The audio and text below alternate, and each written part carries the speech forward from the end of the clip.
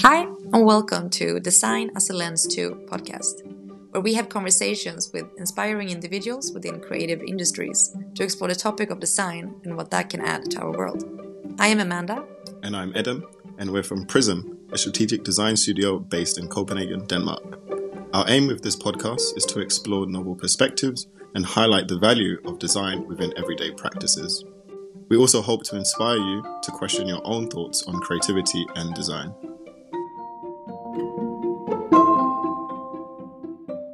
We have the pleasure of having Alice Grandois with us today, who is a cultural researcher, experimental designer, and creative strategist. In Sweden, we used to say that beloved kids, they have a lot of different names. I'm really curious to hear, how will you define yourself? Oh, that's it. Actually, I have finally come with one or two words that would define me. And I would say it's actually my childhood best friend told me this the other day, but she called me an intergalactic representative, which I think is quite awesome. And I think it allows me the space to kind of move between multiple things or multiple ways of existing, which I feel like is the case given the practice that I have that takes many forms. So I am an intergalactic representative with a practice that focuses on research and doing things and making things. Perfect. Thanks for that explanation. For our listeners, who are you and what do you do? We know that you have a company called Deem Journal. What is that? Yeah, I have a publication that I co-own with two other designers and also publish with multiple beings. It is called Deem Journal, and it is a biannual print publication and online journal that focuses on covering design as a social practice. When did you start that practice? Actually, now this coming month, two years ago. It started in 2019, even though in the current moment it feels like it was like 5 years ago. Because this idea of time was really warped, I think, in the past 12 18 months. Nice. And maybe sometimes you start the process already before you actually start creating something. Yeah, 2019 is like when we were actually like involved in the act of making, but I would say that this whole practice probably started to take its own shape and form at the end of or middle of 2017, probably more formally like 2018. And then I think it coming to the space of it being like a research output in 2019. So Alice, what does design or the word design mean to you? Great that you ask. Design, I think, means many things to many people. And so I like to kind of open it up and leave space in that way. And so I think that, with the intentions that we created with Deem around defining design, we kind of tried to keep it a little bit broad. So a lot of what we think about is like, we think of design as this like process of adding value. I think too that it's also like this like fundamental shared experience, and it's also like something that is everywhere, and also that everybody kind of participates in these processes. So I think we kind of, again, with everything, because I think there's a lot of intention around wanting to kind of open up this field, open up the space to kind of be more dynamic. We kind of keep a lot of broad definitions around the word design and how it actually comes to life. But I think in short, we think about it a lot as like this process in which we can find ways to add value. Cool. And would you say that you ever use design in your day-to-day life, or is it just simply work related? I think design is, before work, actually just like a practice, like an actual practice that everybody is designing all the time. I don't want to kind of go into it now because I would know that I'll keep talking about it, or I pretty much just kind of get to the thesis now. So, but yes, I'm like, I am designing all of the time. It's not just in my work. And I feel like with these days, I'm like, what is work and what is life, given all the things that I'm currently kind of participating in. But I think that design is very prevalent in my day-to-day, whether it could be deemed work or not. Nice. And what does the word process mean to you? Yeah, I love this question. Um, the word process means to me, it's like I think of it as a means by which you kind of move from like ideation to manifestation. That's the way I like to think about it because again, it's pretty broad. Everybody has their own processes, but I love this idea of like moving from an idea to like actually manifesting it, being a part, like being the process actually. Nice. So we're curious to know, how would you fill this sentence? I use design as a lens to.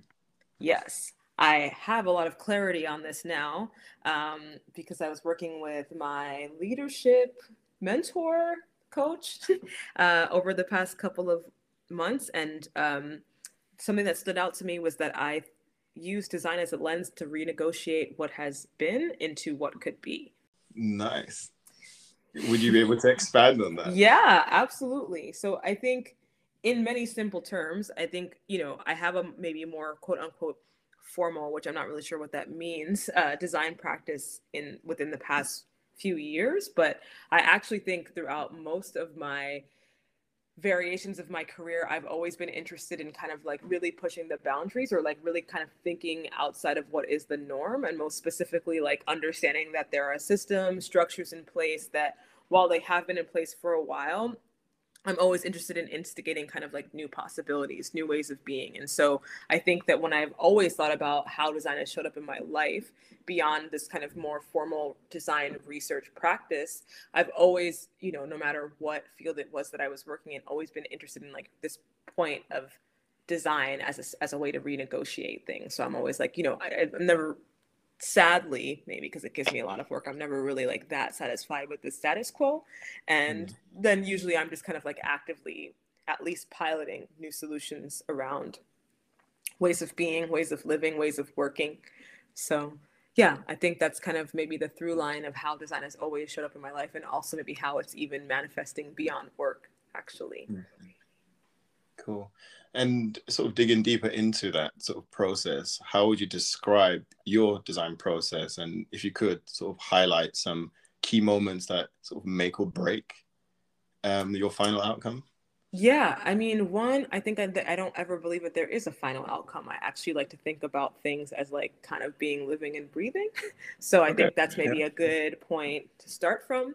And then I think to like kind of reverse engineer this process, I really think a lot about, I mean, the work is very much social. So inherently everything is conversational. I think before we can design anything, it kind of like needs to be in conversation with others and or a community before I can even start. And the whole idea is that, you know, again, the work is relational. And I also want to make sure before we're starting anything that it is somewhat community informed. And I think the conversation just kind of continues to evolve throughout the process. And I don't know that we ever land at a final outcome as much as we kind of share what we've learned thus far and really use it as like usually another way to kind of begin or continue conversations around what has uncovered in throughout the process. Has culture then also affected your process? I'm thinking you're based in Denmark now, and you're originally from New York, right? Is that also a big difference for you to work with design in those quite separate parts of the world? I think it's a little different because I think the way that people maybe think about design here is like real formal, and like again very institutionalized, if I'm being honest. And that's totally cool if that's how. Actually, it's not really that cool. It's actually not cool at all. But I realize that like that's what people know, so that's like what they feel comfortable with deeming design or, you know, processes. But I am try to be intentional about who it is that I collaborate with. And so there is a mutual respect of understanding like there's a way in which people do things institutionally, and then there's a way in which things actually manifest in the real world. And I think that what I try to bring to the table is like, here are ways in which design is manifesting like at the community level quite intuitively, and maybe kind of then like utilizing how people are kind of doing more like very strategic institutional frameworks and kind of actually trying to uncover there are parallels between how these things show up from a theory perspective as much as how they are existing from a practice perspective. And I think that's like maybe the two different realities that I'm constantly existing between. You spoke about sort of conversation. How important is it to be able to communicate with people that are like yourself or even from different backgrounds and cultures? How does that help your process? Yeah, I mean, it's essential to the process. There is no process without that, actually. Like this process of trying to find ways to be relational. And also like this idea of like really building relationships with people that either see more than you or can see differently than you. And I think a lot about this kind of experimental methodology that I've been exploring over the past like 6 months called the Collaboratorium, which is very much inspired by an interview that I did with Adrienne Maree Brown for our first issue of Deem. And a lot of what she talks about is this like concept of co-imagination. So this idea that you like really need to create relationships with people that have different points of view or have an expansive point of view from where you sit to be able to actually start to make things that actually work for everyone. Very, very interesting point. And throughout your process, are you relying on any sort of inspiration, and do you have any sort of sources that you always refer back to? I would say, I mean, I had a very like woo-woo kind of answer for this, but I don't really. I have two things. One, I'm always referring back to Adrienne Maree Brown's Emergent Strategy. It feels like a Bible to me, particularly because I think there's just like so much inspiration in every page of that book. But beyond that, I also think a lot about, I mean, if I'm just thinking more generally, like conversations are the medium. They're the form. It's like literally a big part of everything. So I think like I'm always trying to have as many conversations as possible. And usually from there becomes so many points of inspiration. It usually goes back to like some sort of reading or listening to something. But I've also been really interested in this idea of like finding inspiration in the act of doing nothing as somebody that is like a habitual overcommitter and does the most. Like, I think that doing nothing sometimes is like really inspiring. And that can be quite tricky in a busy city as well. Yeah. I wanted to ask regarding this leadership mentor that you have. I'm just curious to hear, like, how come you are in touch with this type of mentor? Well, I'm more interested in how to develop systems of support based on the ways in which I like to lead and manage teams, which is very much like, again, relational, intuitive, like, and really focused on care, like really taking care of the people that I work with and making sure that they're feeling good and that I really understand what this work brings to them or means to them and how to continue to shape experiences like that. But in addition to that, I also like, it's kind of like work therapy in a way where it's like you also have a bit of guidance, some coaching. And I think particularly what I like about working with the coach Kenta that I work with is it's actually quite, it's very much about like embodiment as well. So it's not just about like, what am I saying as much as like, how am I feeling this type of leadership or this style of working like in my body. And I think that that's what's actually really important and what I love about working with Kenta.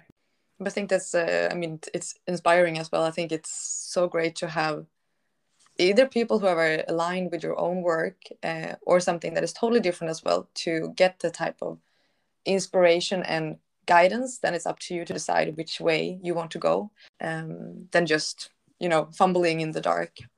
Yeah, I can't lie. It's been really great. I think, most of the time though, like if you, again, because I think there's like just so many frameworks and like that are outdated for me. So like if you call it that, I'm like, leadership training, I'm like, what does that even mean? But again, it's really always comes down to like, what is your profession, what is your personal definition of leadership? And that's actually how we even began working together, because I was just like, hey, I'm looking for this type of service. He's like, actually, I don't like do training in that way. And I was like, oh, well, here's how I like want to think about it. I was like, I would love to think about it in like first and foremost through this interaction, like me actually really understanding like what leadership means to me quite personally.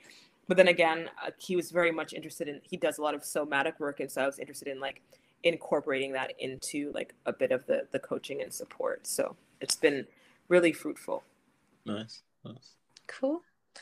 I know you've been in contact with a lot of people through your years with Deem Journal. But I'm also wondering, just like, is there anyone you would like to highlight that has been extra memorable for some reason? I'd love to say one, but honestly, everybody feels quite memorable.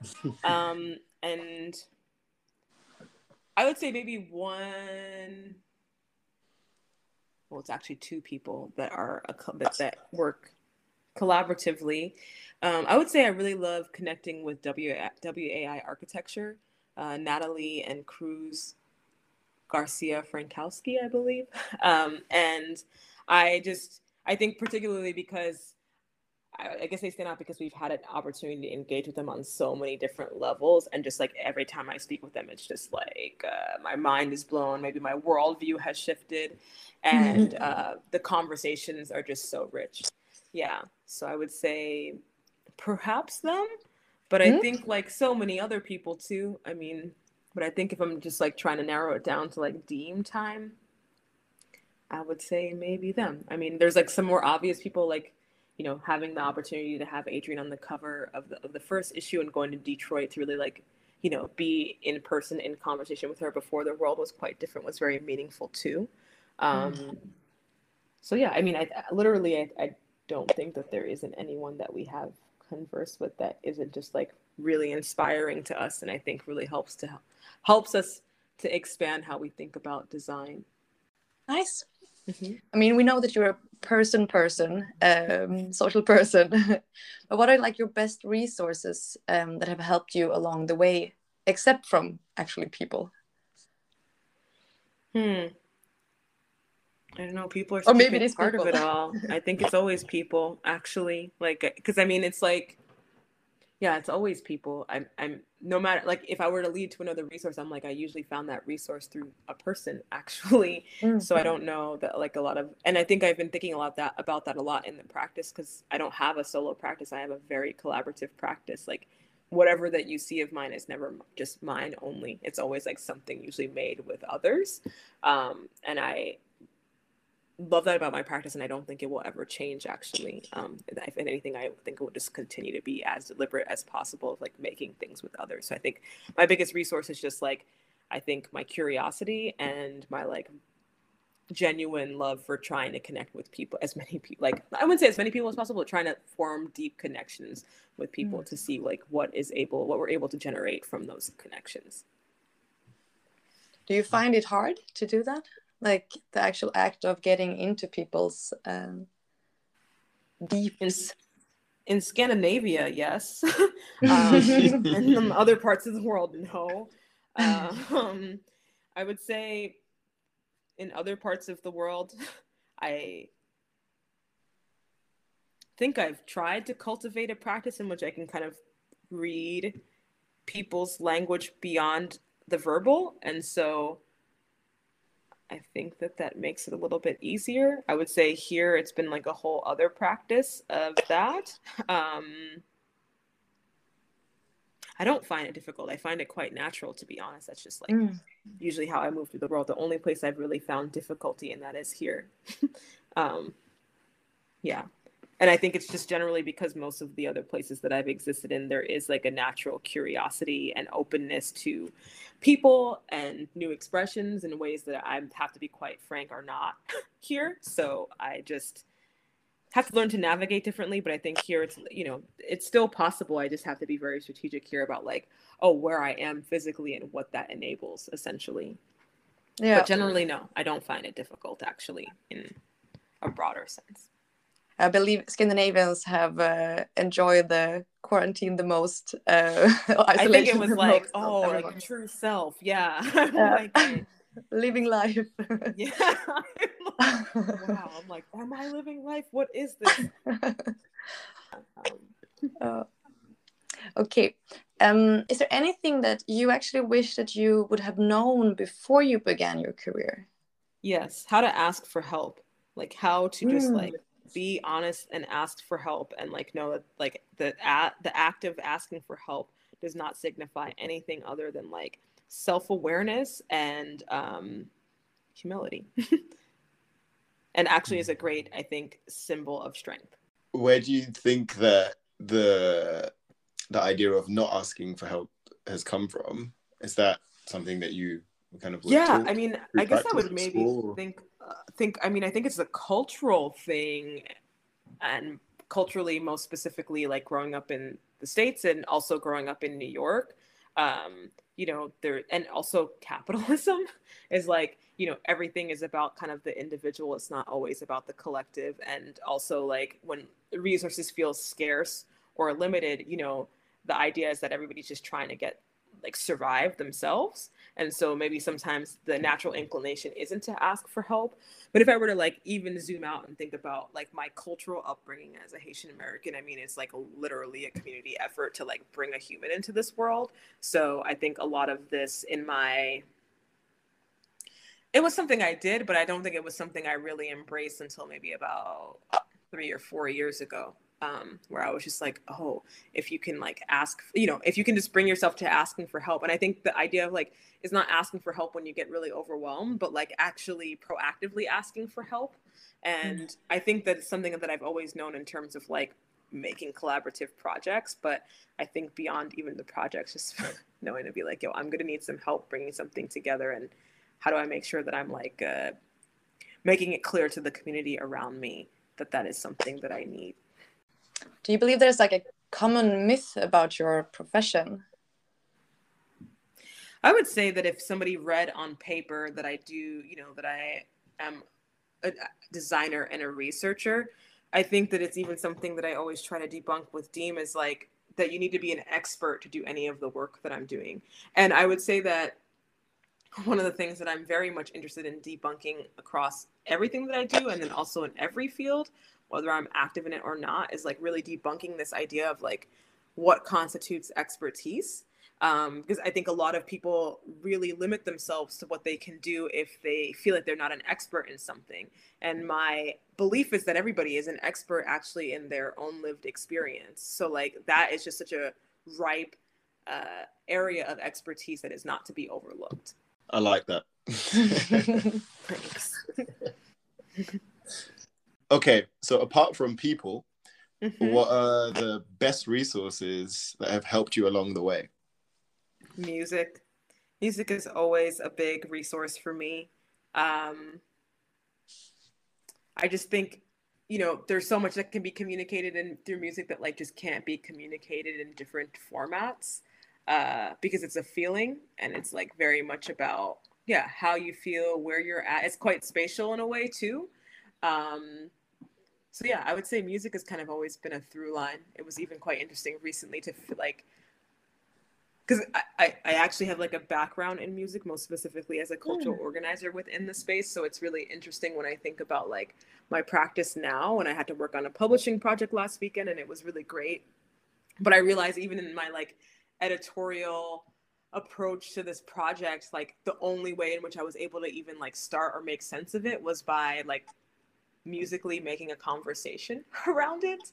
And from that, actually, like I was able to find and uncover an editorial point of view for this project. So I think music is definitely that. I think nature is also like something that I'm always actively seeking, but I also did grow up in a very like urban context. And so I think in recent years have had some time to like move to California and be, I think, a little bit more intentional about how I show up and make and form relationships with nature as well. Yeah, so I think people, music, natures. I think that's the answer. Yeah. And for the listeners, yeah, are there any projects that you're currently working on that they should know about or that you have worked on that they should know about? Yeah. For the listeners. Well, hello listeners. Hi. There are too many projects to like even really chat about. Like I'm like, what am I working on? But many things. But I would say the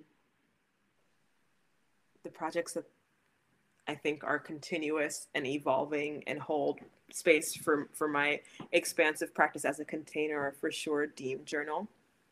I have a really fun upcoming project that I am working on with two designer, architects, spatial people, as we all are actually all three of those things. Everybody is one of those things, if not all. We are working on a kind of like sculptural furniture piece, which is quite fun because it is a time in which I get a chance to kind of apply the research that I've been doing with Deem and also trying something completely new. Like I'm not really like making objects, or rather I am making objects, but they're usually a publication. And this would be something that would be a little bit different. And so I'm really interested in how a lot of the research that I've formed and have really immersed myself into over the past few years will now take shape through the act of making something with others. So I'm excited about that. I also have a food concept with my partner and husband Edgar's here in Copenhagen. It has been quite beautiful for us to kind of start something together. And I think we're also really reimagining like what food exchanges could be. And are also really showcasing and utilizing this time to like feel and bridge a connection to Japan, which is a place that we've both spent a lot of time and I think have been really inspired by. And then I would say last but certainly not least, again, I'll kind of bring it back up. It's just, Deem Journal. It's like the anchor of all of the work. It's like a direct kind of community informed expression of the research that is guiding me over the past few years and will continue to. Working on a lot of projects, Alice. Too many things. I'm like, it's like not even, I have like some other things. I'm like, I'm not really sure if I can like talk about that now. But yeah, it's like, that's enough, you know? Like, but there's like, many other things, kind of never really saying no to things, just trying to like create more hours in the day to make them all happen. But I kind of also feel like the city here has like really come to life in the past few months. And it just feels really good for people to be like wanting to make things and like, you know, I think gathering again. So it's good. Yeah, nice. And where can our listeners connect with you online? Yeah, I would say the best place to connect with me, which means that thus you're connecting with others, would be through @DeemJournal on Instagram or deemjournal.com to read stories. That would be the best place. And when you follow those places or when you're engaging with those places, you will see then that like the work is not just me. It is a collective of voices and experiences that really, I think, bring my practice to life. Perfect.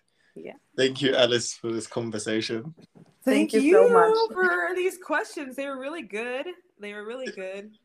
And I didn't get too long-winded, which was also really good. No. But yeah, they're very considerate questions that I look forward to seeing how other people kind of respond and share about their practice. That should be very interesting. Thank you for listening to this episode with Alice Grandois. More information about her practice will be in the description. And if you would like to connect with us, you can find us on Instagram @prism.studio.